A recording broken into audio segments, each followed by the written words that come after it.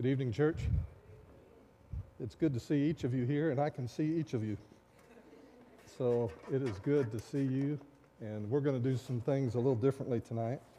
For some time, I have felt that there would be some value in using our some time frame in the life of the church to talk about some things that we don't talk about at any other time. And for this summer period, for June and July at least, maybe in the early August, I would like to spend a little time talking about who we are and where we came from. Sometimes you might be a person who has an interest in history, and you know all about where we came from as Southern Baptists. But others of you may be relatively new to Baptist life, and you may not have a clue. Some of you may have grown up in Baptist life, and you still don't have a clue. And you know what you've experienced, but why do we do the things we do? Why do we meet when we do? Why do we have Wednesday night services? Why do we have Sunday night services? Why are thousands of people going to go to Dallas in a few days, not this coming week, but in the following week, to have an annual meeting of Southern Baptists? They move around the country, and several thousand preachers and their families and lay leaders will gather and listen to preachers and conduct business. It is the largest truly democratic assembly in the world when they gather every summer. Why do Southern Baptists do that? Why do we go through that exercise? And so I would like us to take some time to consider that. And I'd like to set it up in this way. We have been studying on Sunday morning, not today, but in the previous weeks, we've been talking about the Holy Spirit. We're talking about the importance of new wineskins, being responsive to the inward pressure of the Holy Spirit as He leads us and directs us in our lives. We talked about life in the Spirit, and then we talked about what it means to walk in the Spirit. And what we see when you look back over church history is you see, if you look between the lines, you see the fingerprints of the Holy Spirit at work. You may look at some periods of history and you say, boy, it just seems that the church was dead, the preaching was dead, the people were dead, they just hadn't died yet, and God wasn't doing anything. Well, yes, that's possibly true as far as what you're reading, but that may not be the whole story. I find that oftentimes when the Holy Spirit is most at work, people write the least amount of information down about it. They're too busy being a part of what God is doing. And so there are many things that have happened in church history that have not been written down. But the things that we have, we can catch glimpses of the hand of God at work. And so one of the reasons I value church history is not for all the facts and the dates and the names and the decisions that were made, but one of the things that has fascinated me is as I read it, can I trace something of the hand of God in the hearts and souls of men and women over time? He said that when He's building His church, that the gates of hell will not prevail against it. And so we ought to see evidence of that when we study church history. You know, after Jesus ascended into heaven, we have the earliest record of the church found, and we find it where? In the book of what? Acts. We find the early history of the church. And then we catch snippets of history in the letters of Paul and John in the New Testament. We catch little pieces of history. But after the book of Revelation, which was written about AD 90, the New Testament is closed, and we don't have anything that we call inspired history or an inspired book of the Bible. We just have church history. And what you need to know is that the church grew dramatically through the end of the first century, through the second century, through the third century, just exploded. All the way up to about 312 AD when Constantine, the emperor, legalized Christianity, made it the state religion, which is probably a disaster for the church, in the long run. But it does demonstrate how much influence that Christians had in an environment where they had been heavily persecuted and oppressed. So, within the space of 200 years, the church exploded. But then some things began creeping in. The life of the Spirit began to be less and less on the front seat and moved to the back seat. In fact, life in the Spirit was something that you might find in individual testimonies, in individual lives, but was not something that was at the forefront of what the church. You start reading about church councils, and you start reading about the dark ages or the dark period of the church, and you have people who are leading the church who seem to be very carnal in the way they go about things, very much into money, very much into power, very much into politics. And you had popes that were calling the shots for emperors and telling people what to do and pulling the strings behind the scenes. And at some point along the way, you would expect that there would be an outflow or an explosion of the Holy Spirit at some point. Well, more than likely, we have something of that happening on a grand scale during what is called the Reformation. And in the early 16th century, early 1500s, and actually for 100 or so years before that, you had men and women who were preaching the gospel as we preach the gospel, teaching the truth about God's Word as we teach the truth about God's Word. Whereas before, the church had kind of kept people ignorant of the Bible, you had a whole generation, succession of generations that were translating the Bible into the language of the common man and woman so that anyone could read it for themselves. And by the time you get to particularly England in the early 17th century, 1600s, you have a lot of people who have been part of the Anglican Church, which had been part of the Catholic Church. And they had been through all the ceremonies and the rituals, and all their services were in Latin, and they couldn't understand anything unless they knew Latin. Suddenly were given Bibles that they could read for themselves. And even within the Church of England, you had pastors, preachers, teachers, they were called Puritans, who began taking the Scripture and teaching it what it says. And people were coming alive. People were just coming alive spiritually. And there was this great movement towards the Lord, towards His Word, towards trying to understand what pleases Him, and we want to be all about pleasing Him. The whole concept of the word Puritan is that they looked at the church that they were dealing with and they said, well, we don't find that in the Bible, we don't find that in the Bible, we don't find that in the Bible, and so we need to purify the church of this stuff. And so they were called Puritans because they were trying to take what they read in the Bible and make it a part of their daily experience, their daily life. If you read the devotional literature from that period, it is absolutely amazing, the perception of God that they had. They had such a sense of awe of Him and a sense of worship. It was just embedded in their thinking. Typical sermon would be 2 and 3 and 4 hours long. You think I preach a while, get loose once in a while. But they preached for a long time. People they didn't just have their favorite pew, they owned the pew because it was part of where they lived their life. They lived there a long time, and so they had their seats. Before they were legal, the Puritans would meet in homes, and they had preach-offs, I call them. They would prophesy. They would take the Bible and teach it. Then another person would stand up and teach it, and somebody else would stand up and teach it. For the most part, the Puritans said, though, it's not right for us to lead the Church of England. But there were others that said, forget the Church of England. And they were called separatists. The Pilgrims that settled at Plymouth Rock were separatists. In England, all this experimentation, all of this thinking about what is church, when that was going on in England, you had the first appearance of Baptists. People who were saying, this infant baptism thing, we're not sure that that's right. We know that unless a person's born again, they cannot see the kingdom of God. They believed in the new birth. The Puritans believed it too, but they baptized babies. They kept the Church of England thing going. And so there were these first Baptists in 1630. The first Baptist church in London was founded. And you had all of these different experiments. Well, we see the Bible teaching this, so let's try this in our church.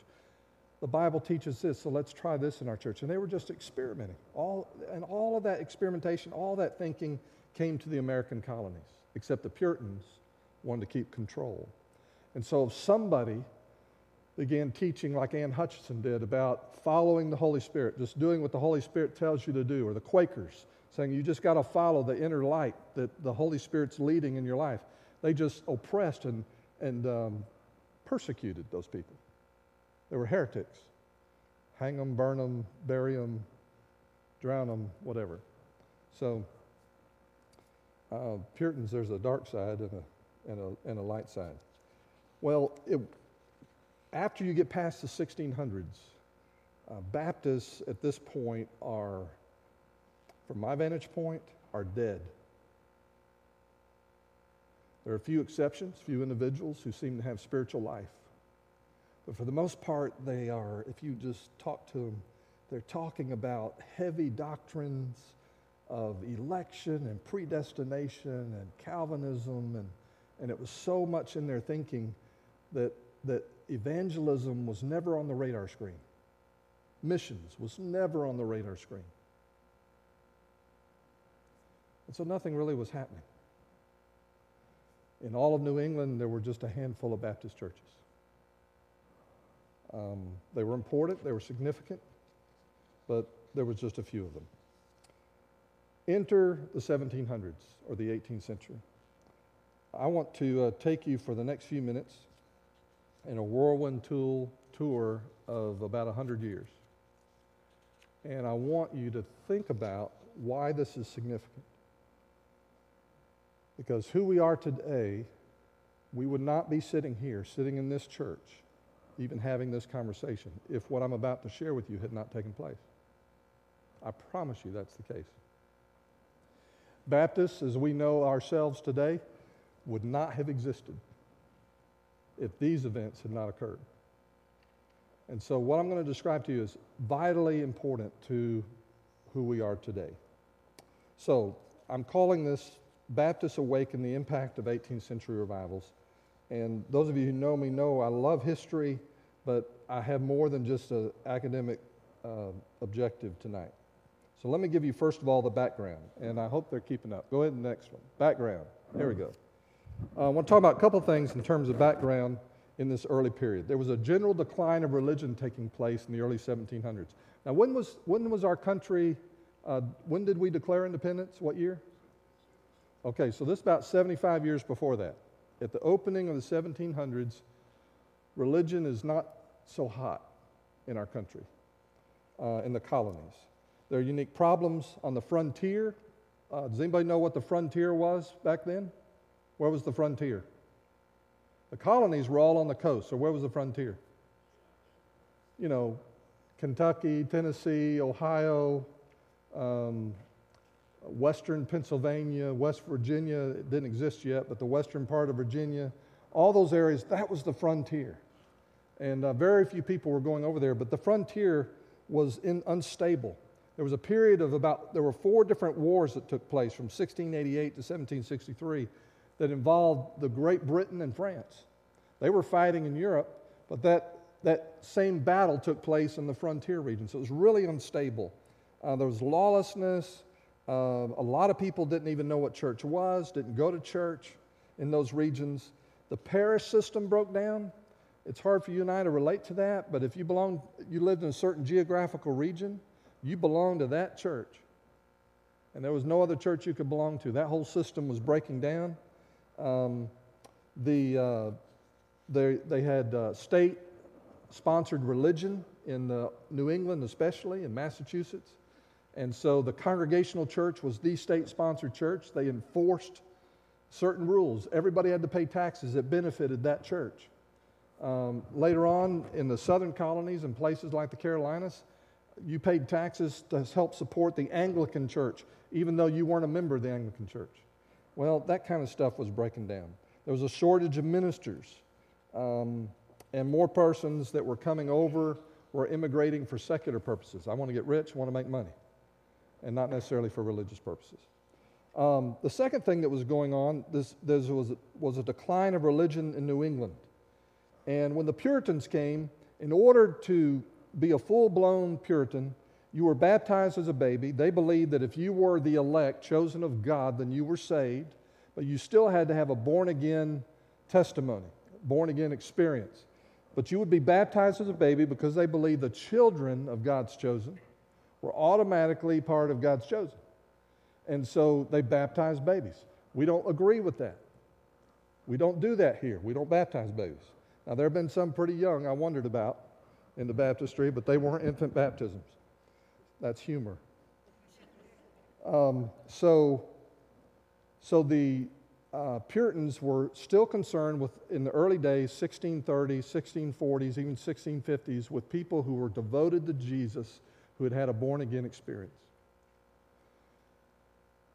And so they said that if you were baptized as a baby, then at some point, the promises that your godparents made when you were baptized, I will follow Jesus, I will support the church, whatever, that you had to make those promises yourself.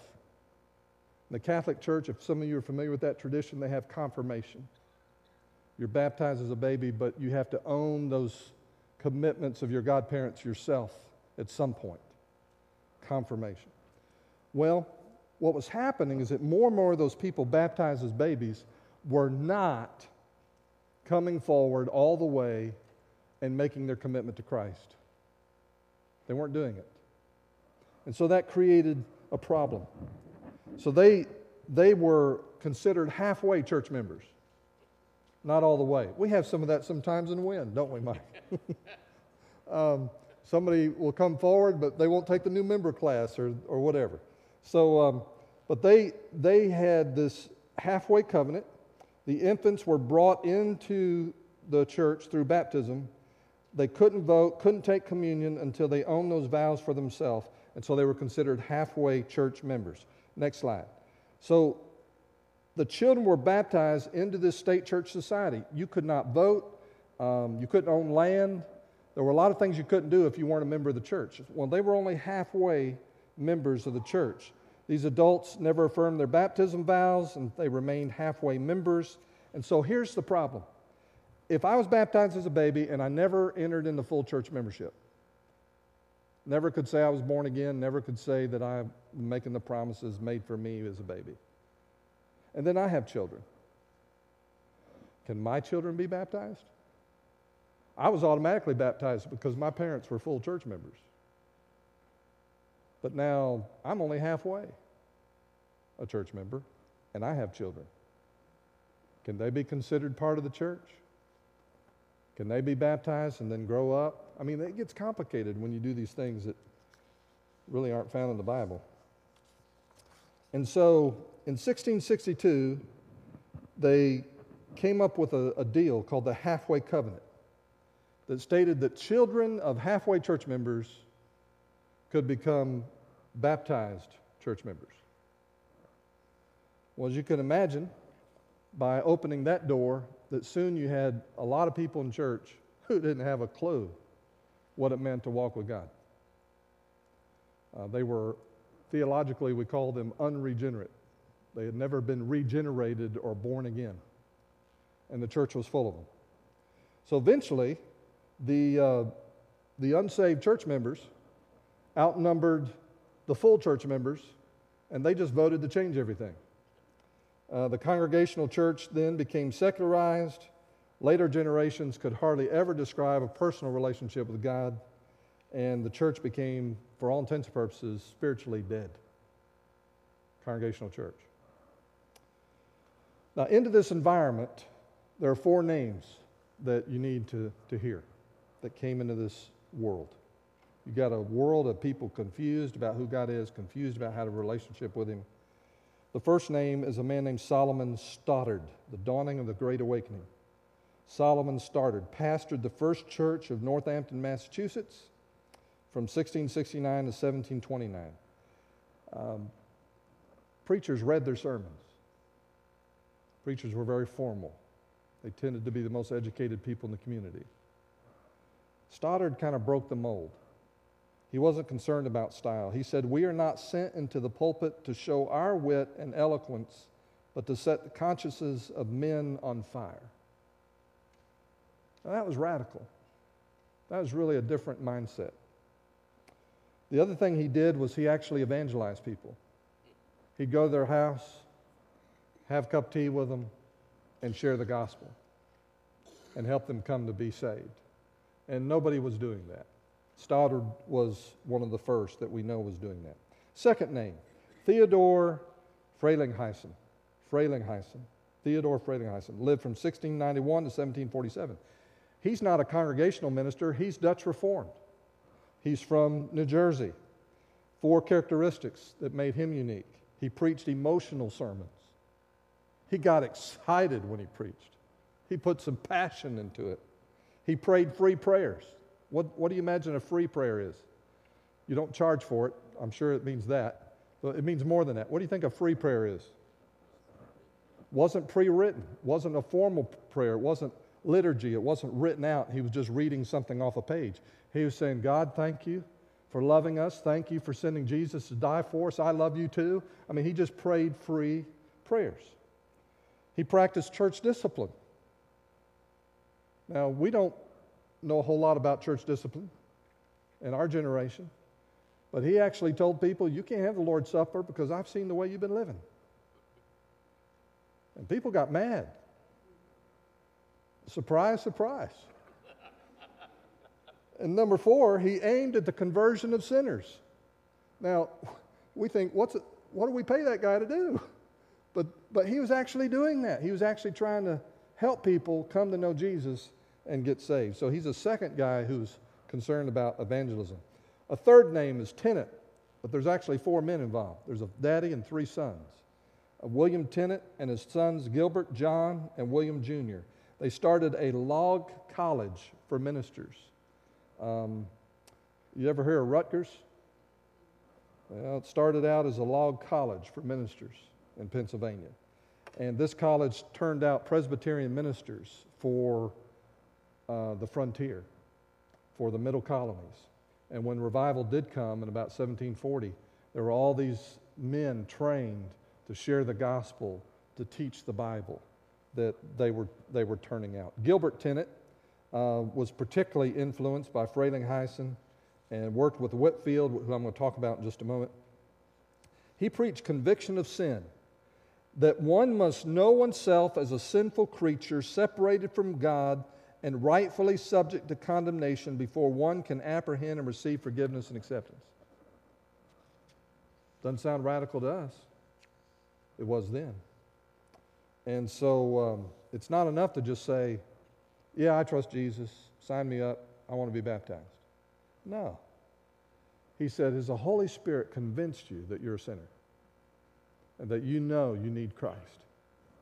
And he really looked for the activity of the Holy Spirit. And the 4th name you need to know is Edwards, Jonathan Edwards, another Congregationalist minister. He was the grandson of Solomon Stoddard. They co-pastored for a while before the grandfather stepped aside and he became the pastor of the First Congregational Church in Northampton. When he first went there, particularly the young adults, the youth, he felt were spiritually dead. They were in trouble. They were running around at night. They were up to no good. And so he began praying for them. And in the winter, 1734 to 1735, about 600 of them were saved. And that church didn't even have 600 people in it when he started. And so this was something unheard of. He turned around and wrote a book. The book was called A Faithful Narrative of a Surprising Work of God. Go ahead. Next one. And he talked about the conversions of people and how the Holy Spirit gripped the hearts of people and they felt conviction. And it wasn't just an idea in their head. It was something that was happening at the heart level when they trusted Jesus and they were saved. And so he wrote an account of what took place. People came from all over New England to meet with him in Northampton, and he was sharing with them how the Spirit of God had done a mighty work. John Wesley and George Whitefield over in England read it. Edwards' most famous sermon is Sinners in the Hands of an Angry God. Did any of you have to read that in school? Yeah, you know, English teachers like to grab that one and get you to read it. He literally read that in a monotone voice. He had not hooked up with Frelinghuysen and the others about putting some emotion in your preaching. He read it in a monotone. He read it because he didn't want to interfere with what the Holy Spirit was doing. That was his rationale. And he read the sermon, and he said things like, "The God that holds you over the pit of hell, much as one holds a spider over the fire, abhors you. O sinner, consider the fearful danger you are in. It is a great furnace of wrath that you are held over in the hand of that God." You know, we talked about wrath this morning. And so people were gripping the pews. They were grabbing hold of the pews. And they were going, "Ah!" They were screaming. And he's trying to read the sermon. And he says, "Y'all stop that. I'm not through with my sermon." And he tried to quiet them down. And they were crying. It was disruptive. Edwards, in 1735, was paving the way for a man named George Whitefield who would come in 1739. George Whitefield was converted by Charles Wesley. Now, John Wesley and Charles Wesley were brothers. Charles wrote a lot of hymns that you'll be familiar with. John is considered the founder of Methodism. Both of those men were operating inside the Anglican or the Church of England. They didn't want to break out and start a church called the Methodist Church, but they were forced out. And so they started what became Methodism. George Whitefield was part of their group. They were all friends. Charles was the one ultimately that led Whitefield to Christ. It's a great story. Don't have time to tell it. Whitefield and Wesley couldn't be more different. They were friends, but theologically they were very different.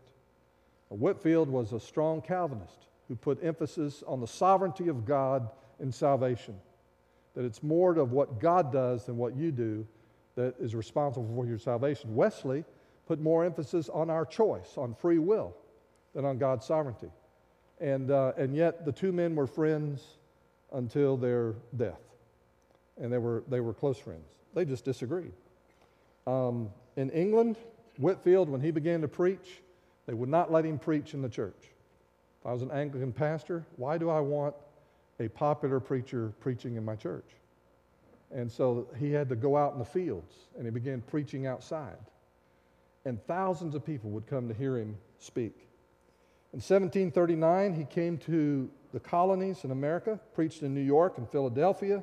He was befriended by Ben Franklin, who was a deist. He was not a Christian. Ben Franklin loved, though, hearing Whitefield preach.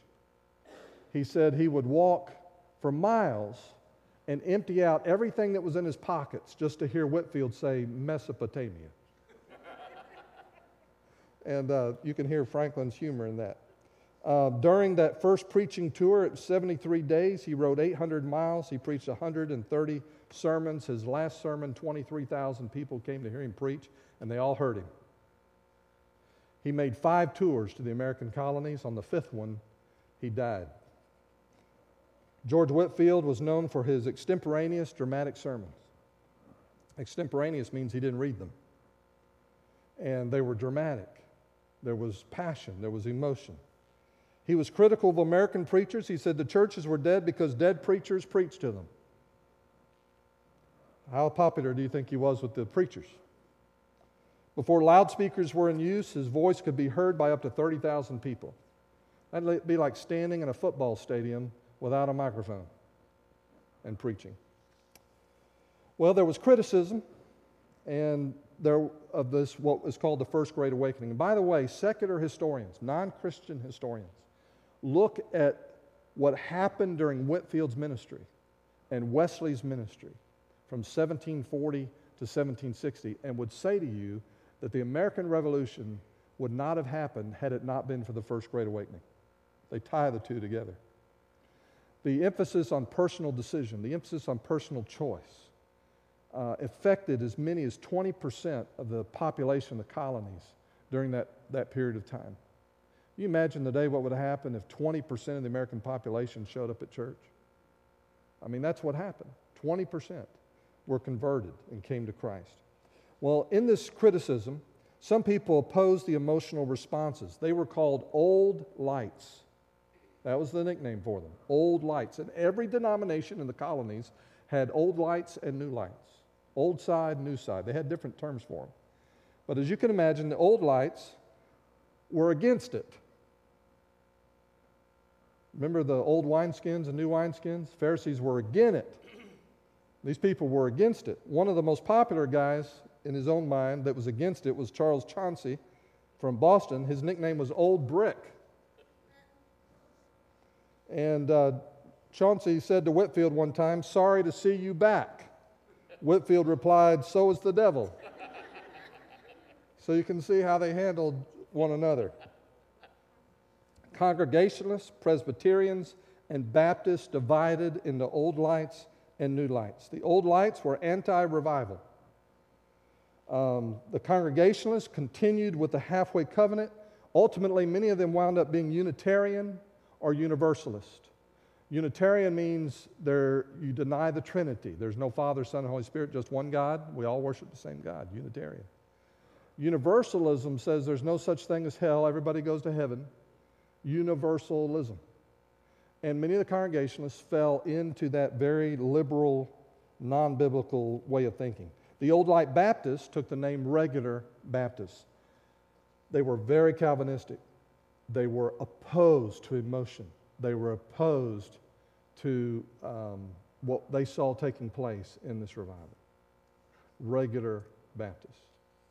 Remember that word. The New Lights, in contrast to all of that, they were all about the revival.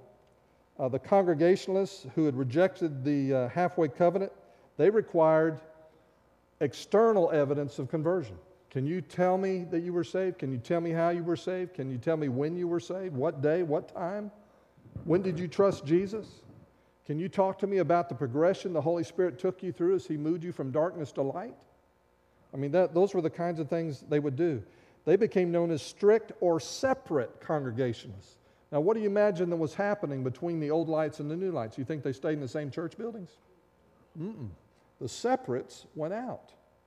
They started new churches. And so you had old light Congregationalists and you had new light Congregationalists. You had old light Baptists or regular Baptists, and then you had separate Baptists. That's what they were called, and they were the new lights. Evidence of conversion was believers' baptism for many people. That if I trusted Jesus, I follow Him in baptism. So many of those Congregationalists, guess what happened? They just went all the way. They said, you know, if I continued trusting in my infant baptism, I would have died without Jesus. And so we're rejecting that. We think you have to be old enough to know what you're doing. And so they practiced believers' baptism, which means only people who are believing for themselves can be baptized. And so many of those new light Congregationalists became separate Baptists in places like Connecticut, Rhode Island, Massachusetts, and New England. Now, there were Baptists who had been there for 100 years. This was a whole new kind of Baptist, the separate Baptists. They weren't the regular, old Calvinistic Baptists. They were a brand new kind of Baptist. They were on fire. They were filled with the Holy Spirit. And so we have two great traditions in Baptist life. And I say that they're great because we see those influences going on even to this day. When the convention meets next week, I could point to you leaders who represent the different traditions. The first tradition is the regular Baptist tradition, the tradition of high Calvinism, systematic belief in the sovereignty of God, that people are saved only because He chooses them to be saved, and they emphasize God's part, His grace. And they're the regular Baptists. They're represented by the First Baptist Church of Charleston, because a group of Baptists in the late 1600s had migrated from Maine, Kittery, Maine, down to Charleston, had started a church. The Baptist Church of Charleston was the first Baptist church in the South. And they were regular Baptists. That's who they were. They settled on the coastal plains. They represent order. Urban areas. They were urbane, they were sophisticated, they had orderly, formal worship, and an emphasis on education. The regular Baptists also emphasized paid ministry. I'm glad we have that tradition. They were strongly Calvinistic. They adhered to the Philadelphia Confession, which was a group of beliefs that were written down by the Association of Baptists in Philadelphia, which, by the way, was the only grouping of Baptists in the country at the time. And so even if you were in Charleston, South Carolina, you belonged to the Philadelphia Association. They opposed ministerial roles for women. And their ecclesiology, the way they did church, emphasized discipline and associations, churches coming together and working together. Regular Baptists, First Baptist Church Charleston in the South, represent order. From 1740, the time of the First Great Awakening, to 1790, over that 50-year period, do you know how many churches they started in the South? 10. 50 years, 10 churches. When I tell you that if we had not had another kind of Baptist show up, that we wouldn't be here tonight, I'm not kidding. Did they believe the Bible? Yes. Did they believe in salvation by grace through faith? Yes. Did they believe that you needed to make a personal decision? Yes. Did they believe in believers' baptism, that you have to be old enough to make your own decision before you can be baptized? Yes, they believed all those things. But they weren't evangelizing, and they weren't starting new churches.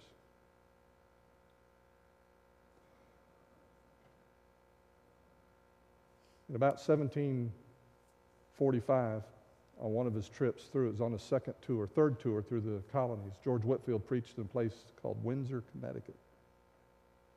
It was 12 miles from Toland, Connecticut, where there was a man named Shubal Stearns. Shubal Stearns had been baptized as a baby in a congregational church. He probably heard Whitefield. But at some point, he made a profession of faith of his own. And he was no longer a Congregationalist in the regular sense. He became a separate Congregationalist. He believed in conversion, passionate preaching and teaching. About 5 years after that, he actually began pastoring this separate Baptist church. But the group of them became dissatisfied, and they realized, we really have a problem with infant baptism. The more we think about what's happened to us and the way our lives have been changed, baptism should follow our faith. And so we don't believe in infant baptism anymore. We believe in adult or believers' baptism. And so he goes a few miles away and he meets with a Baptist named Waite Palmer. And Palmer talks to him about what Baptists believe. And Shubal Stearns leads that group of people out of the separate Congregationalist church, and they become a separate Baptist church, a whole new kind of Baptist. They're not the only separate Baptist church in New England, but they're one of them. And then the story really begins to pick up, because he and a group of about a dozen people pick up and they move to Virginia. They believe God's calling them to evangelize people on the frontier. While they're in Virginia, people are getting saved, lives are being changed, and the regular Baptists in the area of Virginia where they were, they start complaining. They said, these people are causing problems. They are emotional, they're loud, they're embarrassing. And so the Philadelphia Association sent a man down to investigate what was going on in Virginia with Shubal Stearns, his brother-in-law Daniel Marshall, and these crazy Baptist people, these separate Baptist people. The guy that investigated him said he wished if he had such warm-hearted Christians in his own church, he would not take gold for them. He was so impressed with the supernatural warmth and heat, and that's how he talked about it, that he experienced with those people.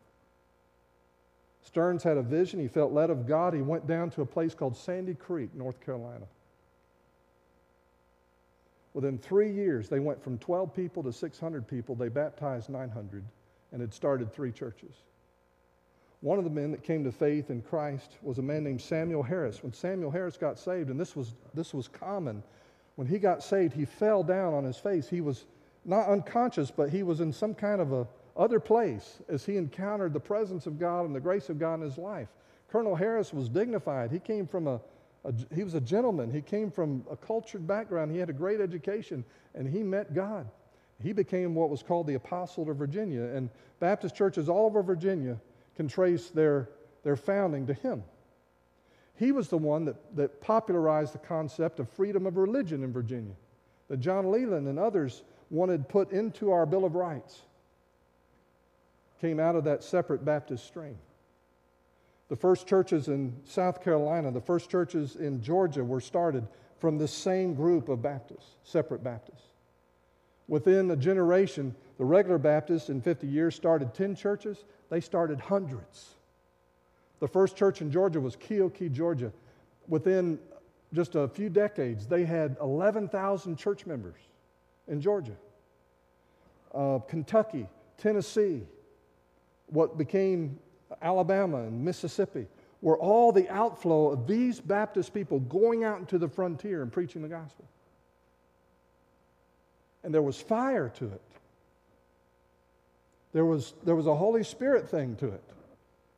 It's something God was doing. Eventually, the two streams merged. They united. And let me tell you specifically, the separate Baptists, the Sandy Creek tradition, don't represent order. They represent ardor. You know what ardor is? Like passion. They usually settled on the frontier. They pioneered the gospel, penetrating places that had never had it, a plain, simple lifestyle. They did have an anti-intellectual bias. They didn't trust people who'd been to school. School messed them up. Took a good preacher and made him a bad preacher. They opposed formal education. They opposed ministerial salaries. I'm glad that didn't stick. In the Sandy Creek tradition, they had a moderate Calvinism. They rejected any written down confession of faith that you had to subscribe to in order to be part of the church.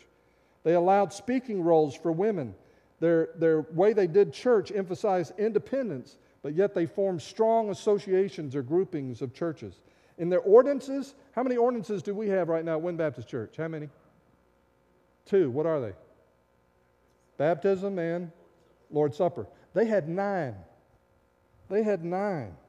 Baptism, the Lord's Supper, the love feast. Well, free-range fellowship comes close. The laying on of hands.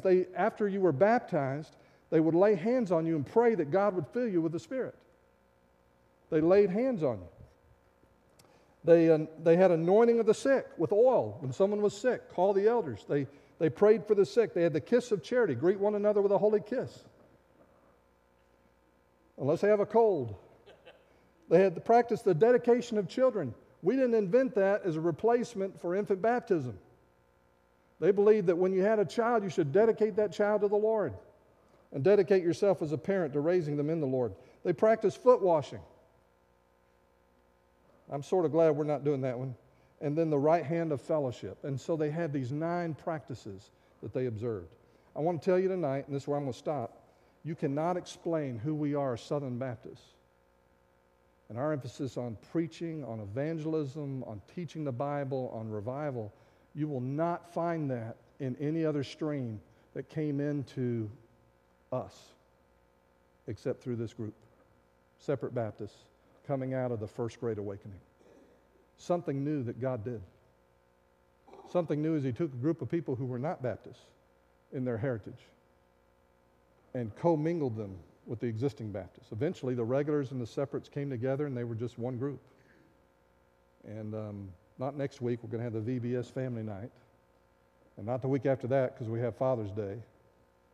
But in the Sundays that follow, we're going to talk about and bring it more up to date so that if you stick with it, by the end of July, you're going to be one of the most informed Southern Baptists in Arkansas. Not only about where we came from, but who we are today.